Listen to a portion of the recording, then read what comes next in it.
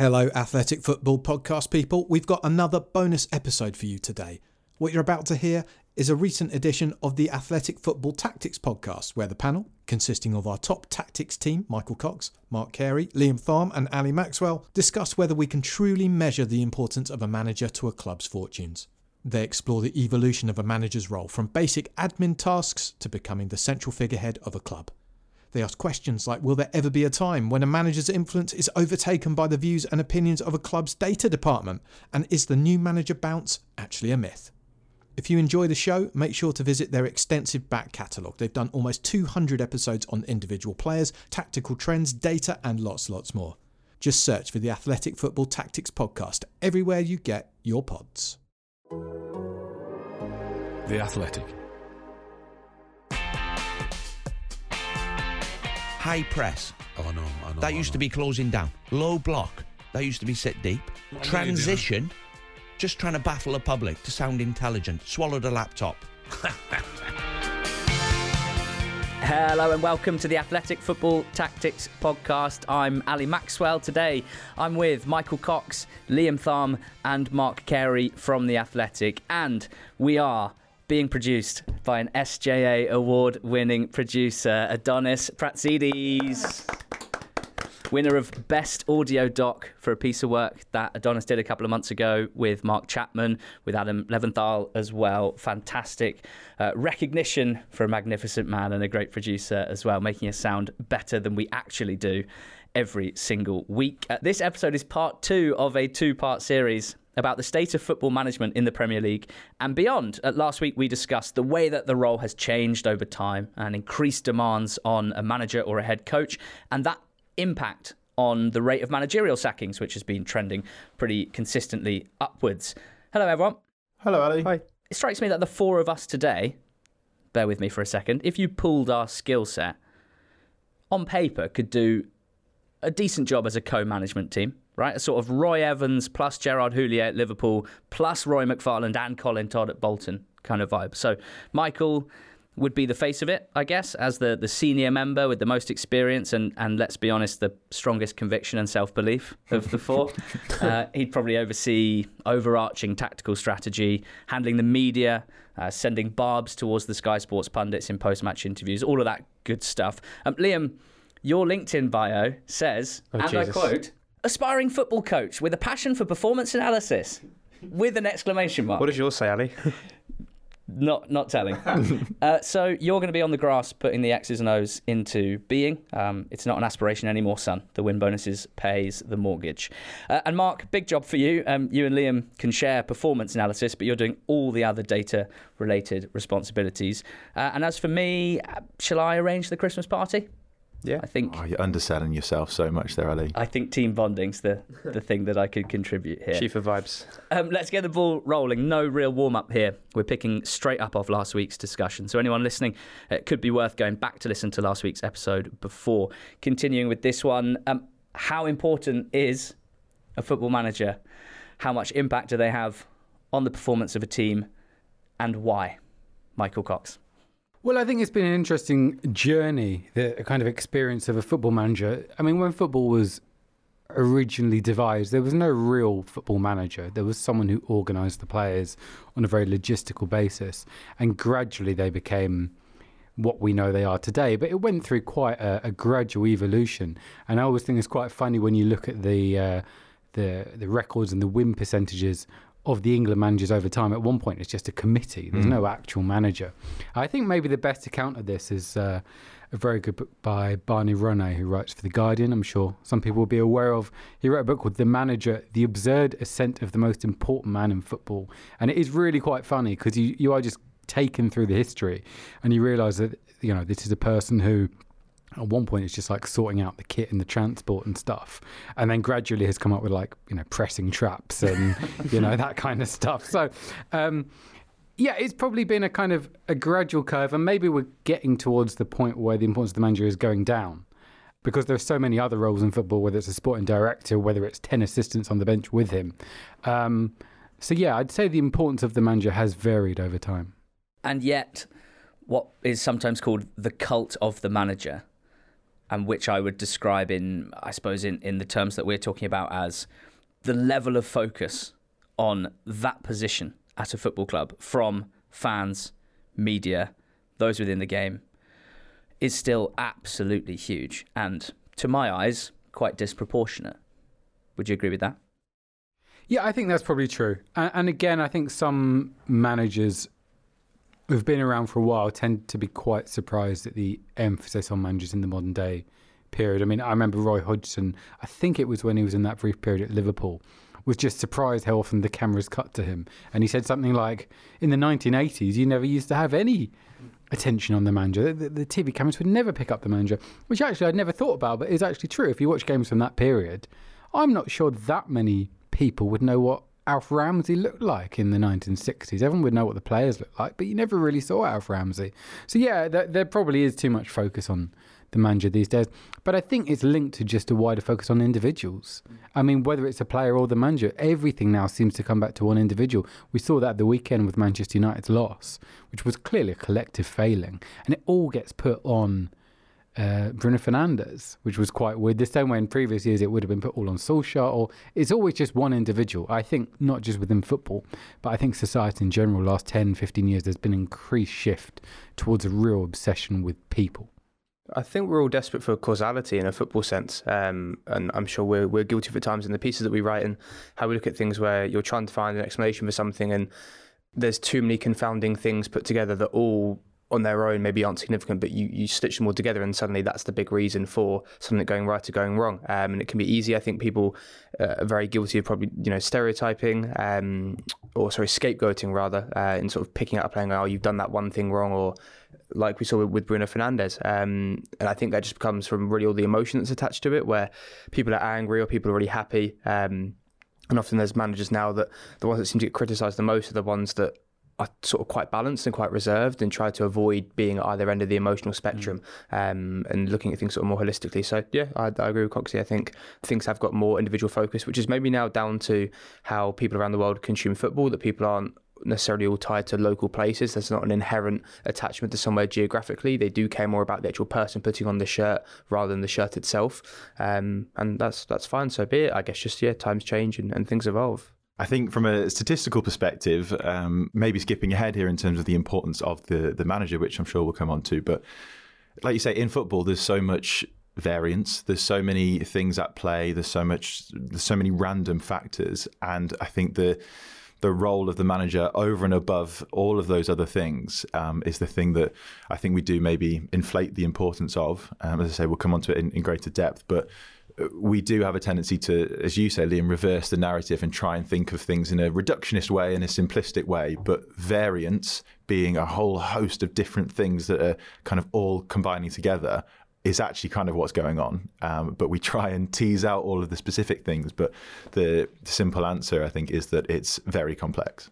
And we also see such a very specific part of the interactions that we get with media, as media people or as football fans, with coaches and with managers, which is either in a press conference where I imagine a lot of coaches and managers don't enjoy them. There's been some great clips recently, I think, of Michael Elise sort of post-match just being really sort of unbothered and giving very sort of short and direct answers. And I'm sure there's sort of some coaches that are the same. And what they do in training and how they act on sort of a day-to-day basis, I know sort of from experience in doing coaching, can look very different to what you actually do out on a touchline, where you're effectively trying to win a game over 90 minutes. And it's a real inconvenience, I imagine, where players feel they have to cover their mouths, or, coaches are trying to show a player a laminated sheet for the set pieces without that getting sort of exposed and seen. So it really is a form of performance. They're doing the same thing as players, where this isn't generally how they are as a person. And I think I remember a lot of people being quite surprised by how Mourinho came across on the Spurs All or Nothing documentary, where they were like, oh, I imagine him in the training ground as this person that's, everything's back to the wall, this big siege mentality, the whole world hates us. But actually, he turns out to be a really nice, decent bloke. And that clip where he sits down with Dele Alli and really openly says, I think you'll regret stuff if you don't, explode and become amazing. A lot of people seem to keep resurfacing now, being like, wow, this guy's actually a great thinker, as if like, yeah, we just see a really weird specific part of them and then act as if that's their entire personality, and it's not. Yeah, I mean, in my other work in the last 5, 6, 7 years, I've spent a lot of time working in a media setting with either current or often out of work managers. And I would say almost to a person, they are different, or your perception your response to them is different when you spend 5, 6, 7 hours with them in a what you might call just a normal setting than what you had, this image that you had built in your mind based on what we are able to see as fans and observers via the media and that sort of thing. So, I mean, essentially, I think to start with, we're talking about things like human nature.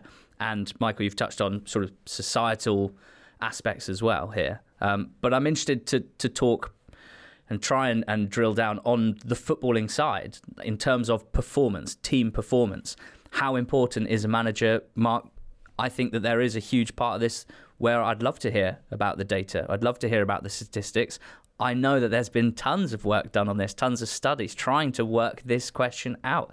How much impact does a good manager have on a team versus an average manager versus a bad manager? What is the reality? It's a very, very good question, one that I will try my best to answer. But I think it's asking that question and saying, like, how much does the manager make an impact over and above what the team performance is in itself? And I've done things in pieces where it's looked at maybe a short list of managers and looked to see who would be the most suitable fit. And the main thing that we have to go off is what the team performance has been. But it's disentangling, kind of like the variance thing I said before, disentangling what is simply having the good players at your disposal to be able to actually implement a certain style or a certain success, and how much is the manager. And that's before we even come on to the things like, you know, what they're like in the training ground, like Liam mentioned before. So it's very, very difficult to work out the impact of a manager, as I say, over and above what is just having a good set of players. And you can think about things like formations, obviously, and team style. But if we were to use it from a data perspective, and I can come on to a couple of research studies in a bit, it's very difficult to really look at the intangibles that a manager has in terms of that impact and try and really quantify that. So it's certainly something I've struggled with when I've been writing pieces to profile managers, you know, against each other. One of the things when thinking about this, Michael, that kept popping up in my mind was over the last 10 years or so, the amount of times that we will have all read that a team's wage bill is, in many people's eyes, the strongest indicator or predictor of that team's success. Just if you take every single league, that will broadly be the best predictor of team success. So that's quite important to bring up as part of this discussion. There's an aspect to which the strongest indicator is maybe nothing to do with the manager. So are we just talking about the 10, 20% on top of that they can impact? Yeah, to a certain extent, but I think this is the case in many team sports. I mean, I think you can say the equivalent of, you know, you can look at Formula One and you can say if you got the average driver and you got them to drive every car, you know, the Red Bull car will be faster than whatever's at the back of the grid. But the bigger teams attract the best drivers. So it's the same thing that happens here. I mean, Guardiola, in my opinion, is a better manager than Ruben Selles at the moment. Mm-hmm.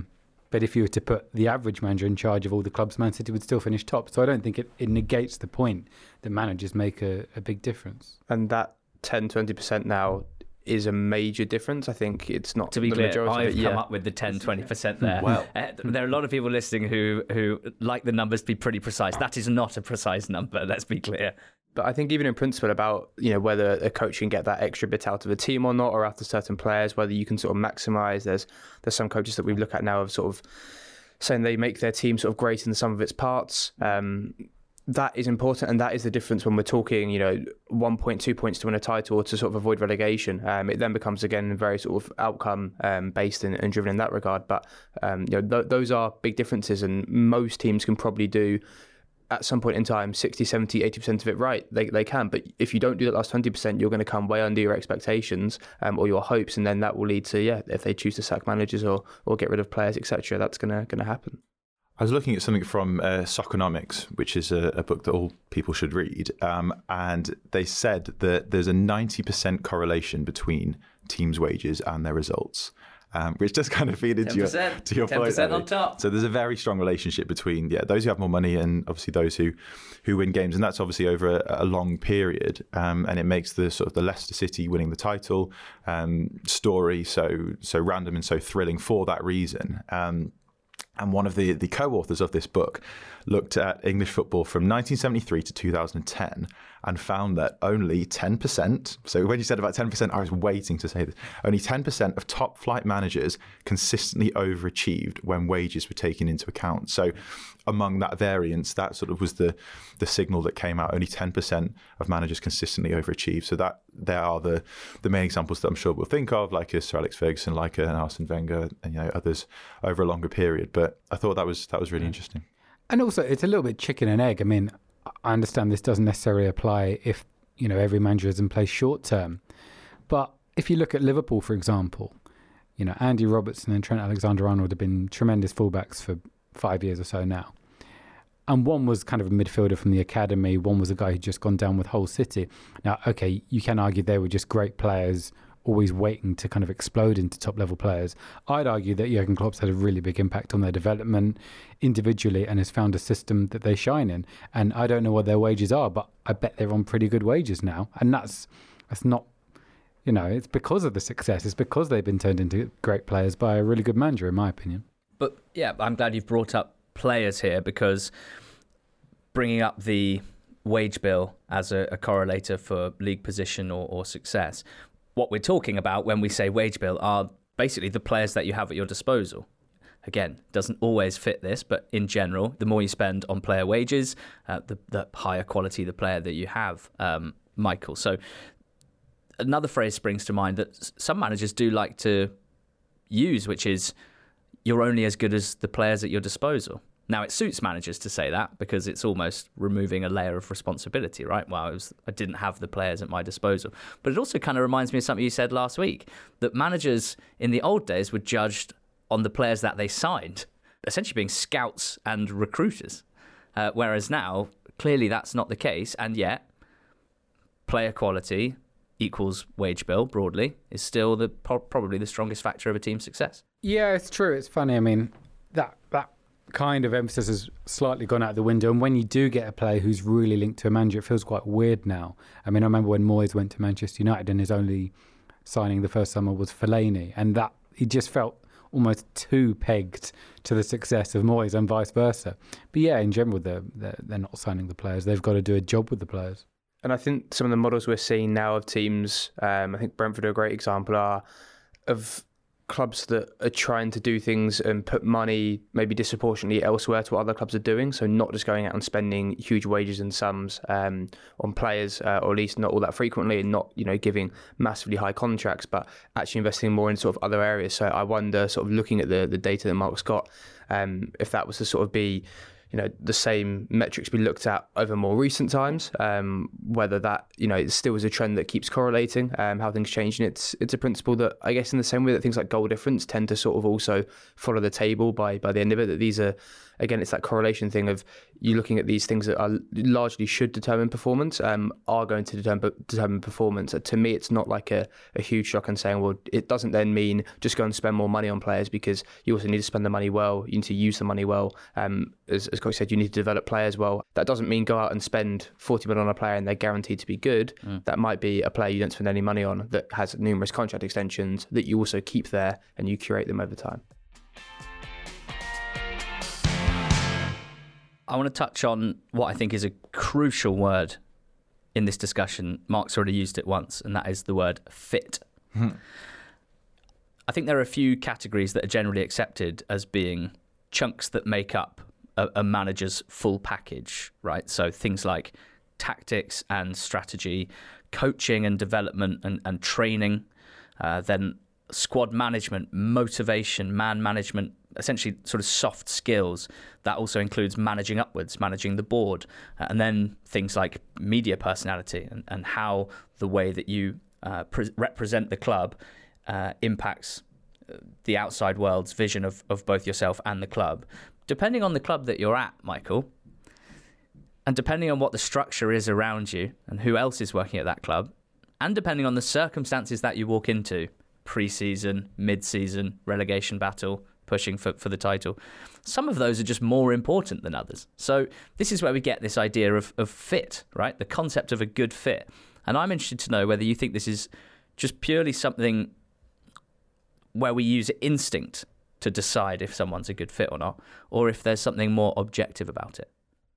It's a good question. I think a lot of it is instinct, yeah. I mean, I think there are some examples where, for example, Liverpool, when they were looking for a new manager in 2015, they were seemingly choosing between Ancelotti and Klopp.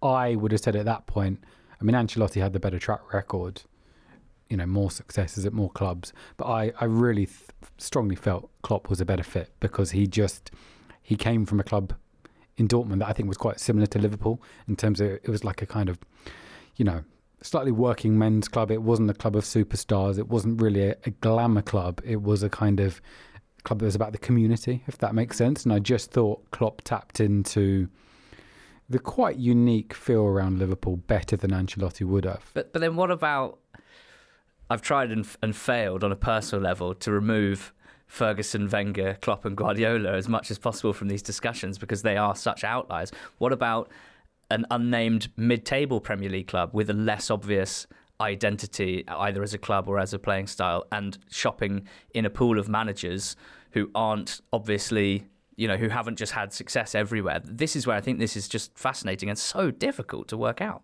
I think a lot of clubs recruit a coach based on what they want to be more so than what they are, and see a coach go, oh, we want to play in that sort of way, or we like the record that they've got. I see a coach that's got, you know, maybe European experience or trophies to their name and gone, you know, I want those things that are associated with that person, and you buy into sort of the track record, and because it is really hard to do. I guess you need to have things to sort of decide and go between and say, look, how do you can't necessarily guarantee that the style can be the same because the players are going to be different, the budget, all the resources, etc. So I guess you sort of, you take belief and then you naturally attribute those successes, and I guess the failures also inherently to that manager, and saying, oh, they have this trophy, therefore, you know, they must have done something good enough to get that, therefore can we take that and hopefully price it out of them.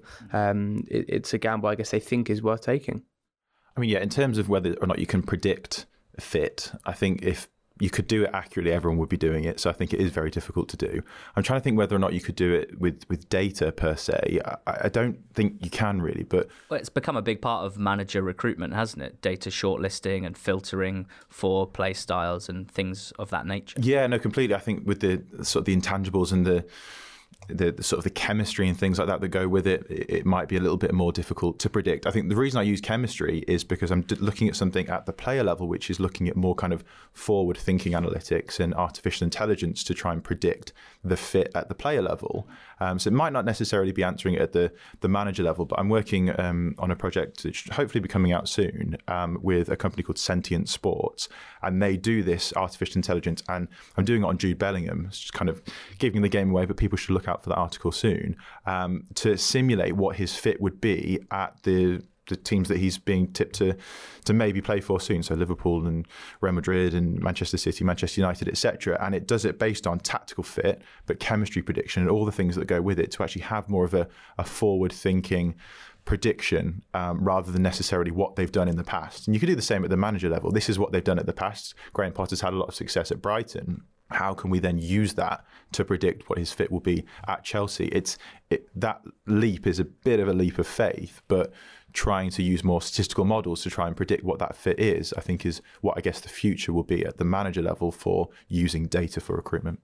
I think because it's so hard to do objectively, as you say, with some of the data, that's where you've got to start putting more stock into what we can look at and see subjectively. So you can look at how a coach is maybe adapting their team over time, or the style tweaks that they're making, the personnel that they've got and how they're adapting their shape either to it or they're not. So, there are players that have retrained positions under Graham Potter, as the Brighton example, to continue from what Mark was saying. And now you look at what he's sort of doing with Chelsea and trying different systems. He's gone back to a different shape now. And I know that there's even more sort of variables at Chelsea because they've brought in a lot of players and they've had turnover, but sort of then I think we naturally maybe don't give enough sort of predictive value to sort of what we can see and subjectively analysing it. But anyone that's watched Chelsea, I think over the past few weeks, few months, in particular the last couple of games, will say, okay, maybe their last 30 minutes of games wasn't as much bossing or dominating a game where they sat back more, but you can say there were really good ways they were manipulating opposition.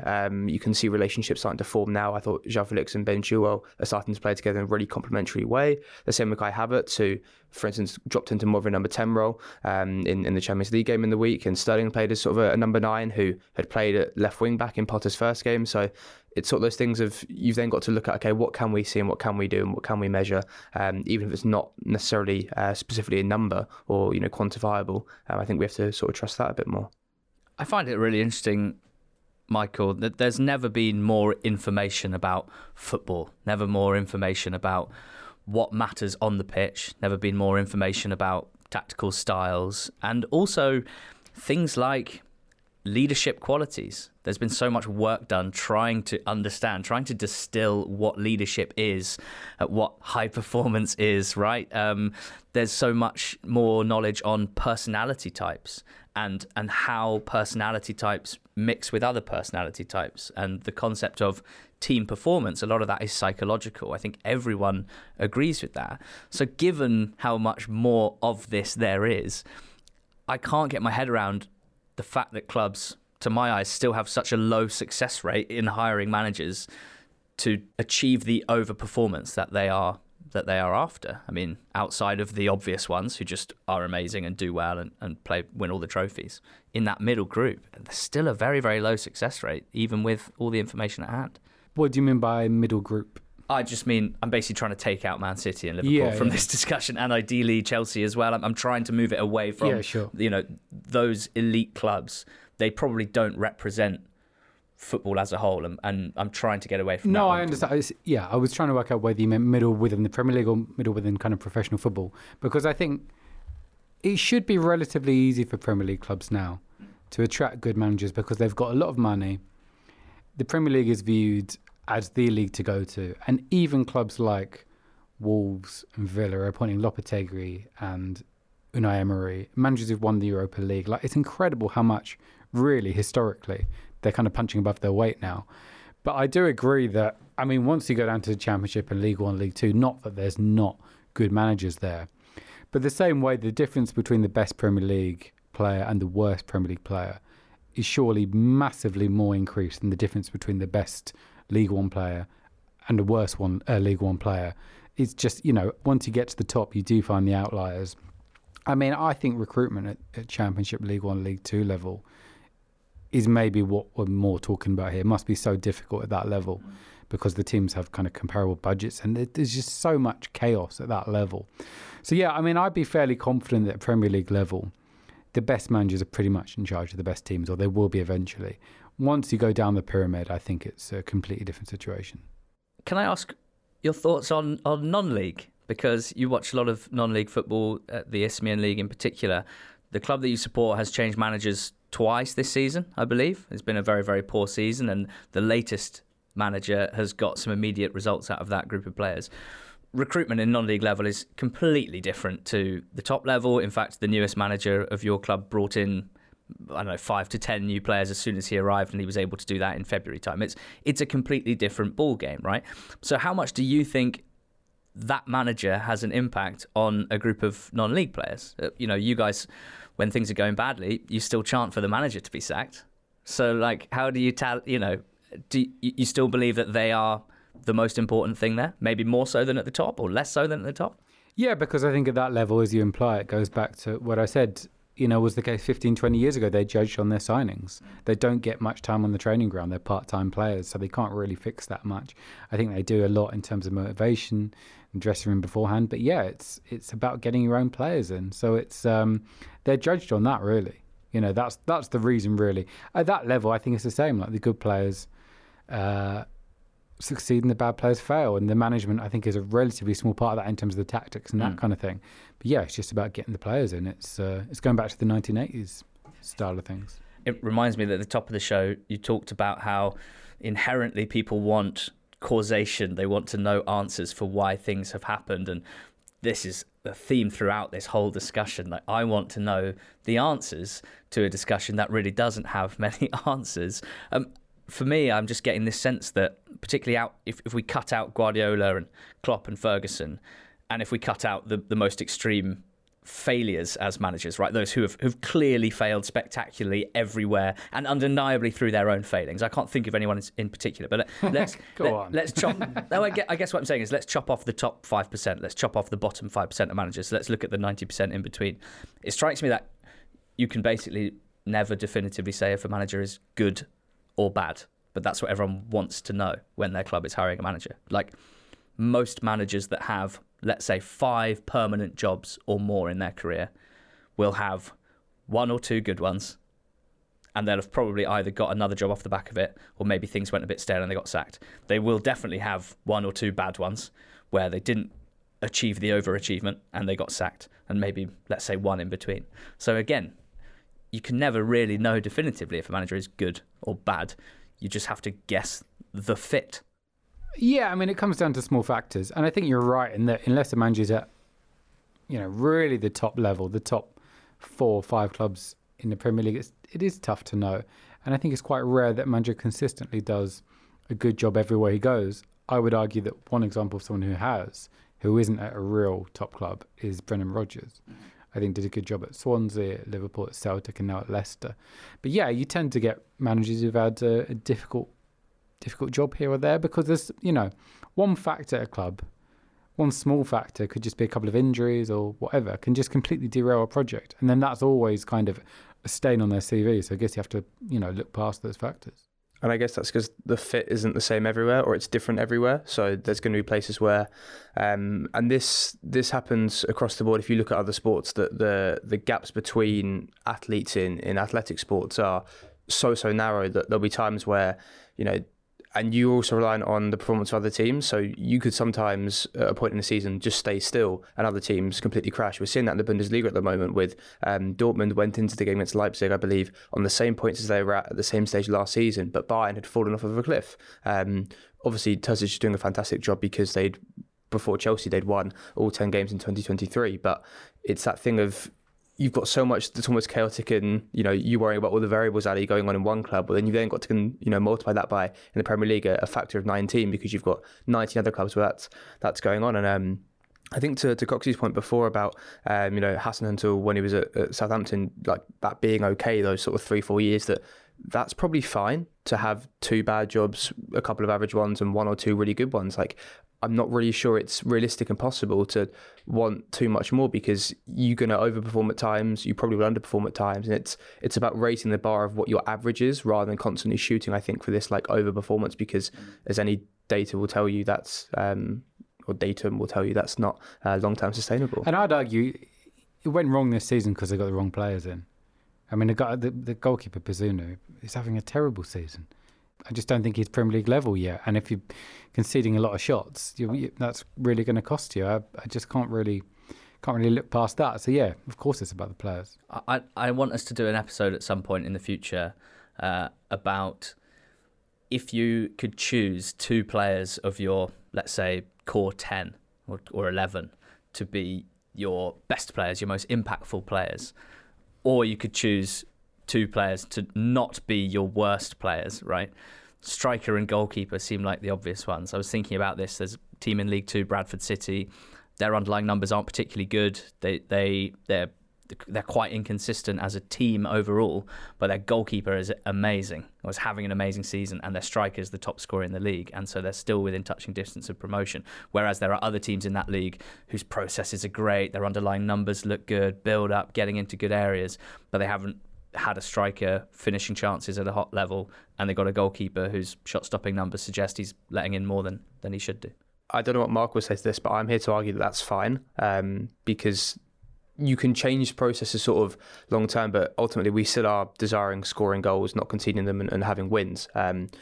I think we naturally are predisposed to like what happens in both boxes, and obviously all the underlying stuff we measure between sort of both boxes, sort of in the middle part of the pitch, and look at, can we make better chances, can we concede or better or not worse chances, but there's also value, and there's times where teams overperform, and that's fine. I guess you just need that thing to then be, don't do what Burnley did when they got to Europe and then crash and completely go off the other end of the spectrum of, you need to have periods where you consistently are raising your bar of what is good and what's average or your sort of your level, dipping over that as much as you can to sort of, raise your level to 7 or 8 out of 10, hit a 9 some days, but then don't fall off a cliff and plummet, don't lose key players, be able to adapt to injury, be sort of versatile. I think it's something we're really seeing with Spurs at the moment, and last night in particular, where they just don't seem to want to or be able to adapt. And then that's when teams really start to sort of come down the list. I think it's just being able to change and having to change when things are going well and winning as well. I want to bring up a piece that John Muller wrote on The Athletic. It was a while ago now, and it was focused on Manchester United and their struggles to find a manager that achieved the performance levels that they expected post Alex Ferguson. Of course, now with Erik ten Hag in charge, they are back on the upwards trajectory and broadly doing very well, albeit we record with their most recent result being a 7-0 defeat. In this piece, John wrote, "Just think for a second about how we collectively decide who is and isn't a good manager. It's rare to have all that much actual insight into what's happening on the training ground or during a dressing room speech, let alone the ability to compare it to what's going on at other training grounds and other dressing rooms. Managerial reputations are made on a dash of camera-ready charisma, a sprinkle of tacticky sound bites, and a big steaming helping of just win, baby. When the team plays well, it's because the coach is a genius, and when they lose, he or she is an idiot, and we knew it all along." What did you make of John's piece? What would your reaction or addition to that discussion be? Well, I think he's identified the problem in the first sentence and then been part of the problem at the very end of it with we need to stop just retrospectively applying the results of saying that a manager or